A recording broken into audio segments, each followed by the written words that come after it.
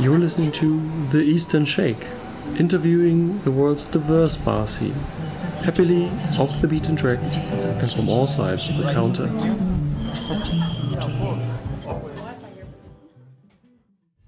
Welcome back. Today we're in Krakow, Poland, and we're in the bar Mercy Brown. It's an amazing speakeasy, super hard to find, really enjoyable to be on the hunt. We're close to opening up. First guests are coming already, so we need to hurry up. I sit here with Oleg Shota of Mercy Brown. Thanks for coming in. Thank you for having me, Robert. It's always a pleasure to see you and to talk to you. It was a long time that we seen each other last time. For sure. But I think a lot happened in my and your life, so I think we'll be having a few topics to discuss. Absolutely, and even if there wouldn't be, Mercy Brown is super interesting. Can you give us a short idea of who you are, what do you do here, what's special about Mercy Brown? Sure, yes. So the Mercy Brown is a speakeasy bar which was opened over 4 years ago now. It was a concept of a couple of friends who visited Berlin a couple of times. Really? And they fell in love with the speakeasy concept, and they thought about having such a place here in Krakow. It was the first speakeasy in Krakow. The first couple of months, actually, maybe even over a year, was pretty heavy on us, since people needed to change the way of their seeing the bar scene and how they are drinking, their drinking habits, let's say. Also, let's say like the mysterious thing about Mercy is again all about speakeasy concept. Did guests enjoy to search for the bar in the beginning, or was it a turn-off? So first it was mostly friends and people like friends of a friends.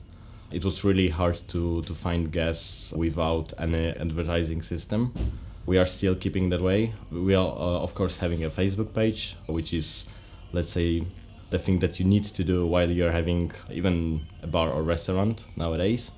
But that's the only way we are, let's say, able to be found by people who are looking for us. In the end, the bar is smaller than quite a few in Krakow, but you're still big for a speakeasy. You seat about 100 guests maybe? So we are having 69 seats, and like we always loved playing with numbers, so that's why we are having 13 seats by the bar.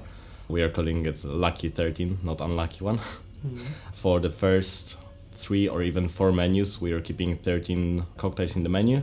Now we are trying to keep, again, that like 13 as a main core and a few more as kind of like additional, since we are growing up. Yeah, growing up and growing. You are so busy that a couple of cocktails have to be pre-batched, otherwise you're in trouble. To be honest, in the first couple of menus, we didn't batch any of cocktails. We found the need for that while we were starting getting very, very busy. Let's say it was like 2 years ago. And we did some research how much time we are saving by doing that. And it's, of course, always for greater good, to be able to talk with the guests by the bar instead of doing the same pours over and over 100 times per night. Mm-hmm. At the same time, guests, of course, they come for a little bit of opera, but you're focusing a lot on good service. You have always a couple of service staff that take care of the guests outside of the bar, huh? Yes. We are always keeping our staff members at least at 5 or 6 people. During the weekends, we are expanding that to sometimes even 9 people. Also, we are keeping that kind of like bigger staff during the burlesque nights, which we are having. And the burlesque, it was kind of like a jackpot for us.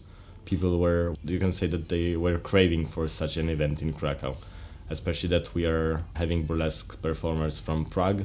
Also, few of the performers are coming from Berlin, so that's very interesting for everybody, I would say. How often do you do it per month? Usually we are trying to keep it at twice per month. Sometimes there are months in which we are having that 3 times. During the summer, it's a bit more quiet time, so we are lowering that to 1 or 2. It depends on a month. Mm-hmm. And from what I see, Krakow's bar scene is getting better and better, and there are interesting bars for sure here and in Kazimierz. Kazimierz is the lower town, the formerly Jewish town of Krakow. I feel Mercy Brown has started it in this town.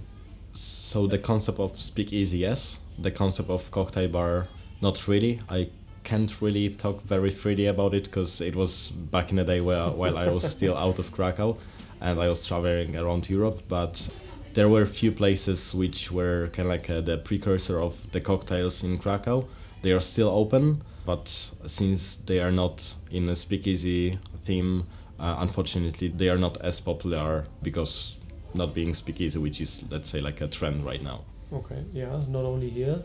Krakow sees probably millions of tourists every year, so these bars are probably run over by tourists, international tourists.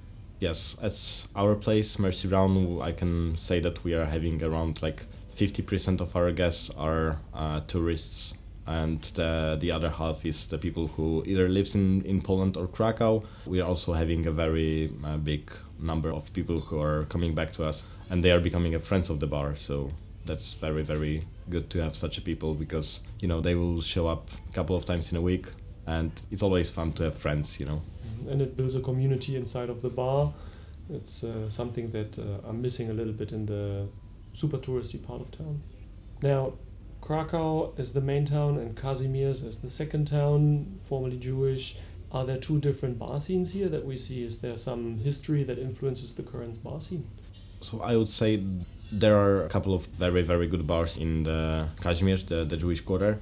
It's really hard to say that we or they are different to each other. Of course, you cannot open two like same looking bars and giving your fingers crossed that both of them will be a big success. Every bar needs to be a bit different, and I find it very good for the business because if the people feel, let's say, somehow uncomfortable with what we are doing, or they are feeling a bit, I don't know, maybe too formal, which we are not insisting on, they can always find another spot in some bar at the Jewish Quarter. So you are really taking it all the way with your wish to be in the style of a speakeasy?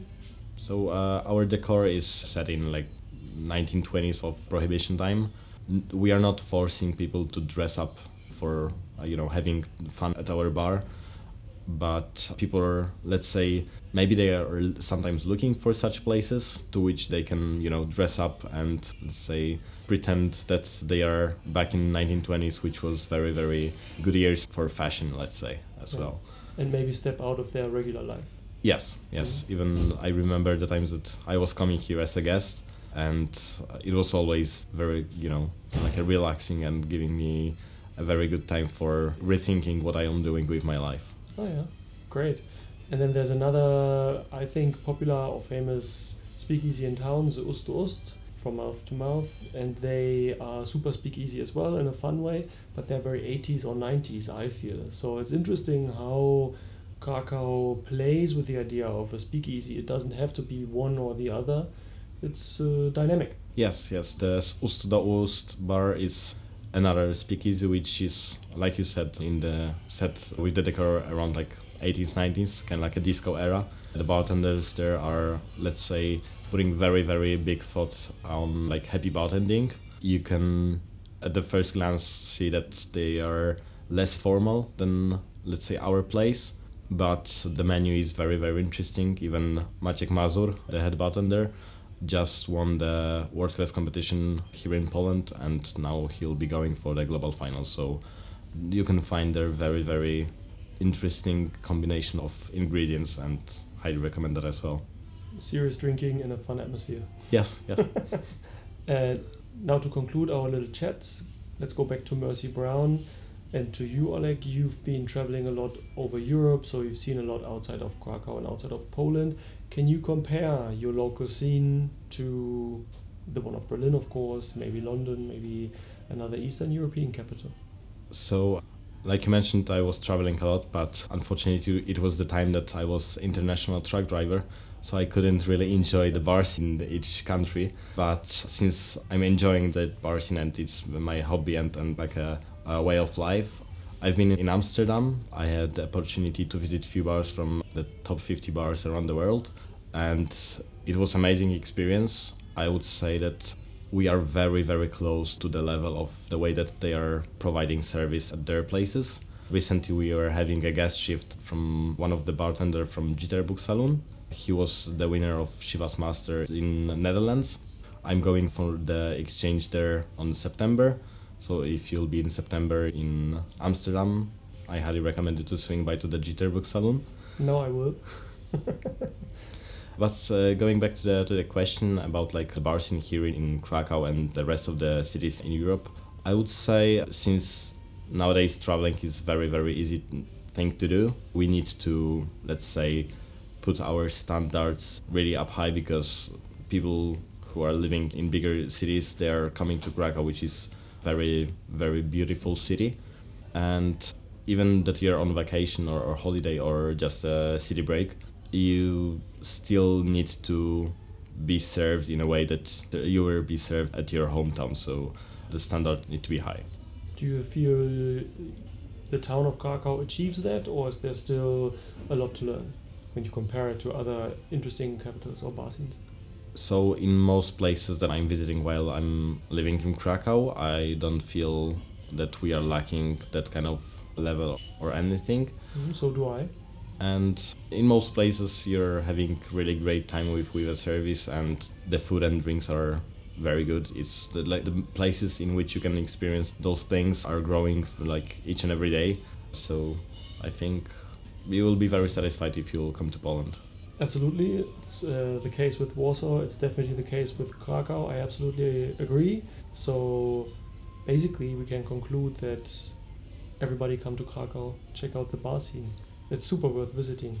Thank you for your time. We can hear that like more and more guests pour in the background. So let's turn you loose so you can pour out some cocktails. Okay, thank you. Thank you, Thanks for having me, and cheers to everybody. Come over to Mercy Brown. That was our single episode with Oleg Shota of Krakow. What an amazing city to see, and what a versatile bar scene to check out. If you're interested in checking out versatility, do find our other podcast, Cocktail in the Nachtschwärmer, as well. Subscribe if you want to hear more about the Berlin bar scene or Eastern European one. You're listening to The Eastern Shake, interviewing the world's diverse bar scene, happily off the beaten track and from all sides of the counter.